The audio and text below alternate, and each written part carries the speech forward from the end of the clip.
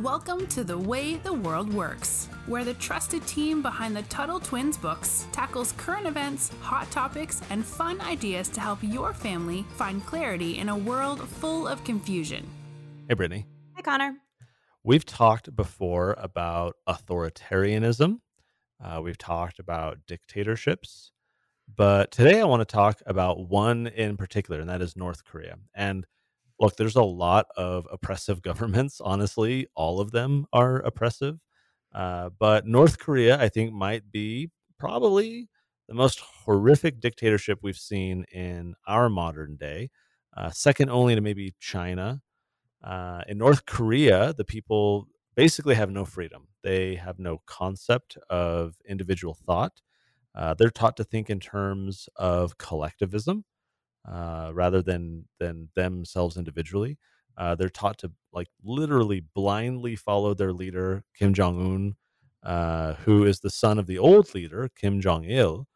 But before we get into that, Brittany, maybe you can talk about how did Korea get divided into two countries? Like we have a North Dakota and a South Dakota, right? Or things like that. But how did North Korea and South Korea get split? Yeah, and it's funny because we don't actually call it South Korea. I was thinking about this today. I'm like, we just call it Korea. So it's interesting to me because we do call North and South Dakota. But okay, so after World War II, which is a war that we'll be going into in more depth in later episodes. But when Japan surrendered, they had control over what was all of Korea during the war. And then when they lost, it was divided between the Soviets, which is now like Russia area, but it was called the Soviet Union back then, and the US. So each side was kind of claiming to be the rightful Korean government. So we had the US, we had one side, Soviets had this other, and it actually ended up leading to the Korean War. And I think this is interesting because the Korean War is something you hear about in history class, but no one ever really talks about what it is. Usually they kind of breeze over. Vietnam is a little bit more discussed, but there's the Korean War. There's a couple others where they just kind of, oh yeah, that war happened, but they don't tell you what happened because of it and why it happened. So that's how the Korean War came about. And there was actually no clear winner. If you're a chess player, you know what's called a stalemate. That's when there is no winner and you can't move the pawns anymore. So that's what happened. There was a stalemate and the country ended up staying divided. So North Korea became this dictatorship. While, we just call Korea, but is actually South Korea, they adopted more like Western economic social policy. So they're more like America in their, capitalistic views, and they're definitely more socially open than a communist country would be. Okay, so let's talk a little bit about what life is like in North Korea. To the extent that we know, it's a very closed down country. In fact, I have this shirt that my friend Tim Chermak made He's great. for his marketing company, and it's this on the front of the shirt. It's got Korea, like the full Korea, North and South, and it's this satellite picture of Korea at night when everything is dark except for just the lights that you can see from the surface of the Earth. And in North Korea, they're everywhere. So all on the shirt, right? All these little like white dots, basically, just everything's kind of lit up from people, stores, homes, backyards, all these types of things. And in North Korea, there's like 2 or 3 tiny little dots, and everything else is just dark. And it shows you the destruction of communism, right? The abundance that is created with capitalism, with a free market. These countries started at the same point, right, before this war. Yep. And then they went on 2 very diverging paths, and one is just in poverty, and one embraced, as you say, kind of these Western economic policies, free market ideals, or mostly free market, and that's led to a lot of abundance. And life in North Korea, I mean, it's horrible. Like, it's hard not to get emotional when you hear the stories of people who have managed to escape. I mean, for the families out there, you can Google Yeonmi Park. We'll link to a story or two about her on our show notes page. She's someone that has kind of come into our movement and shares her story and the importance of freedom. And so she's a really important voice to help us understand what North Korea is like. She escaped North Korea with her mother to China and had to withstand oppression once more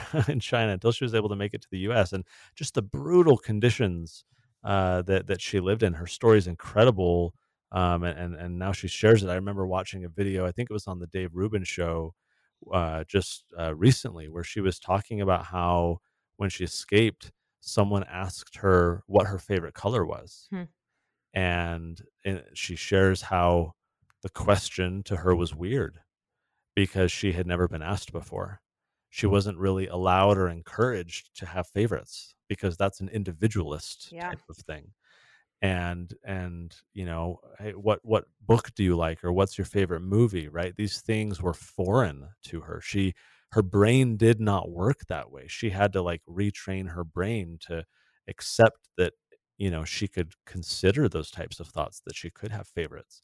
And it just shows to what degree the schools, for example, in North Korea are engaged in this propaganda fight in molding these little kids to be to think a completely different way, to not think about themselves, to only think about the collective. It's almost like it's a dystopian story, and sadly, it's the reality for a lot of people. It's almost so much worse because, again, like you said, it's real. There was a really good podcast she was on with Jordan Peterson. She's been on a few lately. I've noticed, like, she goes on this, like, there's like a track record of, or like she goes on a streak of doing all these interviews. And she went on a Jordan Peterson one and talked about just how horrific her upbringing was, but that she didn't know it was horrific. And she talks about how skinny and how Mm. malnourished everyone is there. But you don't know that you're malnourished if you don't know what somebody who isn't malnourished looks like, right? You Yeah. don't know that there are people who aren't starving unless you know that that exists. And the propaganda, we've talked about propaganda a lot of times in North Korea, is unlike anything else because they don't get any other information in, because there's like, what do they call it, the line of demarcation or something that separates them from South Korea. You can't get any information into North Korea. So when someone tells you something, that is what you take as the gospel truth. So there is no way to second guess that. So, I mean, they are taught that Kim Jong-Un and Kim Jong-il were essentially gods. There is no religion in North Korea, but if there were, it would be the state, which is terrifying. So there's even like beliefs that like the sun created them and they just kind of like, it's so absurd that you and I think nobody would believe that. But when you don't get any other information, how would you know to second guess it? We don't know that because we're very fortunate. The other thing that is kind of makes you laugh, but it's the sad truth of the matter. Everything is so micromanaged that you can't even get a haircut unless the haircut is government approved. So there's like a list of, I don't remember how many, but like 5 or 6 haircuts for each gender. And if you get a different haircut, like you will be sent to prison. You will never see your family again. And it's almost laughable to us because it's like, oh, that's no big, like, well, that's so silly. But that is what happens. This is the kind of horrific circumstances people in North Korea are living under. Well, and of course, like, there's no tourism. It's not like we can go No. hop on a plane and be like, although, who was it? Some Like people have Dennis Vice. Rodman went, Dennis Rodman did Vice, and I'm not going to link to the Vice interview, or actually, it might be family friendly, but I'm not going to link to it. But somebody snuck a camera in, a Vice reporter. This was maybe 15 years ago. Pretty shocking, but since they knew an American journalist was coming, they like pretended there was food, but like they never saw it. Like there would be like dishes with covered dishes. But they never saw what was under the covered dishes because there was no food. So it was all like a ruse. But that is a very interesting video of somebody sneaking a camera into North Korea. I'm familiar with 1 or 2 organizations in South Korea where what they'll do is they'll go to the border, that line of demarcation or Yep. whatever it is, the demilitarized zone in the middle. Yes, demilitarized zone. And they'll launch these like weather balloons, or these big balloons with supplies that they then have those balloons float over the border, and there's some kind of little mechanism that releases and starts to deflate the balloon slowly, so it lands in North Korea. And I've actually looked into this before because they send in books and thumb drives that have information on them and movies, and they're trying to spread ideas. They're trying to educate whoever finds these materials in North Korea. And I'm surprised they haven't, maybe they have like done drones and things like that too. But I've looked into this in the past because we have one of our Tuttle Twins books, the first one, the Tuttle Twins Learn About the Law. We have it translated into Korean. We had a group that we worked with in South Korea do that book. And so then I'm like, oh man, how cool would it be to get this book into one of those balloons, and have Tuttle Twins books in North Korea. And apparently, it's created hostilities. This type of activism has created some tension between the governments of North and South Korea, and so South Korea has actually banned it. They now criminalize you if you try and engage in that activity because it's so provocative to North Korea. Why? Because they are in a propaganda war. They are subjecting their citizens to these lies, and they don't want the truth to get in there. And so when people force the truth in there or use these types of methods, they don't take kindly to it. They see it as a threat. And I remember that Ron Paul quote. Maybe he didn't come up with it, but he certainly, I think, popularized it, where he says, "Truth is treason in an Yeah. empire of lies."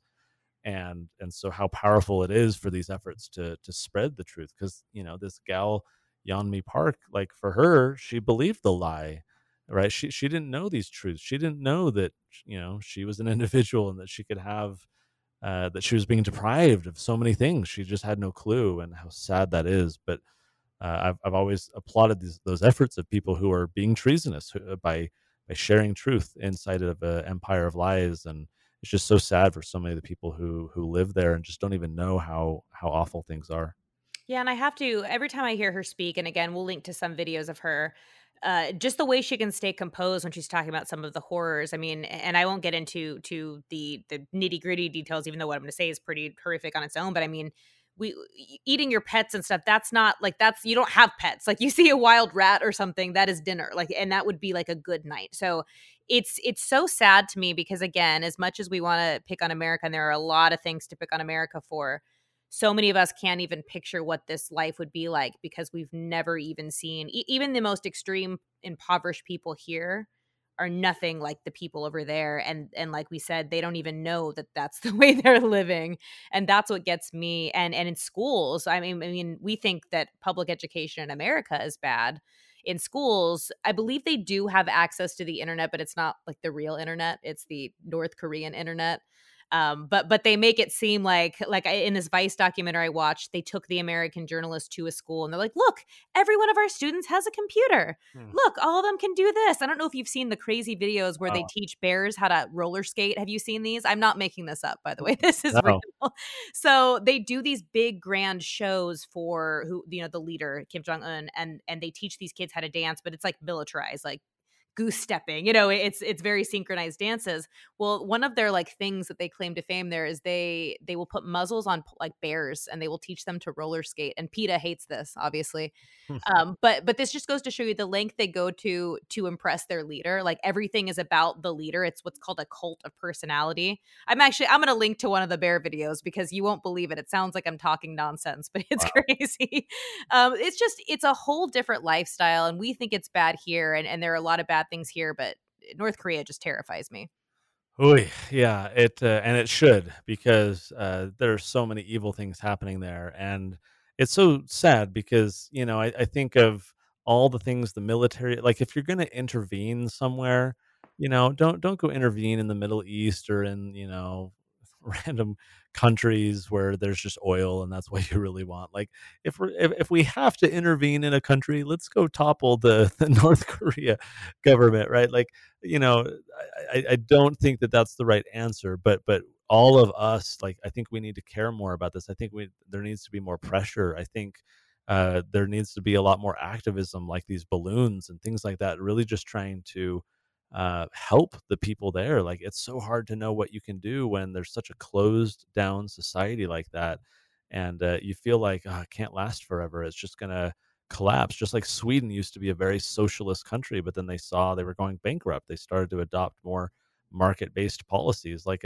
how long can this awfulness go on for in North Korea before things start to get better? And I don't know. These are tough questions, but we'll link to some of those resources Brittany mentioned at TuttleTwins.com/podcast. It's at least good to know that some of this stuff exists, because we have to be on the guard for it. We never want that stuff happening here.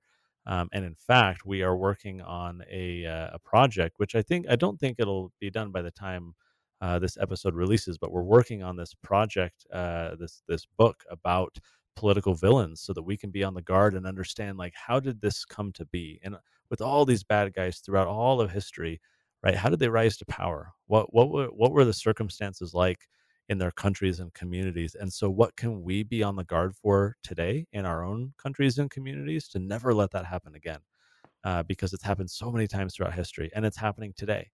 And I think it's important for us to know what we can do and what we shouldn't do and shouldn't allow to happen if we want to prevent, more North Koreas. So be on the lookout for that. We're hard at work on that and so much more. TuttleTwins.com/podcast is where you can find the resources we mentioned today. Brittany, as always, thank you. And until next time, we'll talk to you later. Talk to you later. You've been listening to The Way the World Works. Make sure your family is subscribed and check out TuttleTwins.com for more awesome content.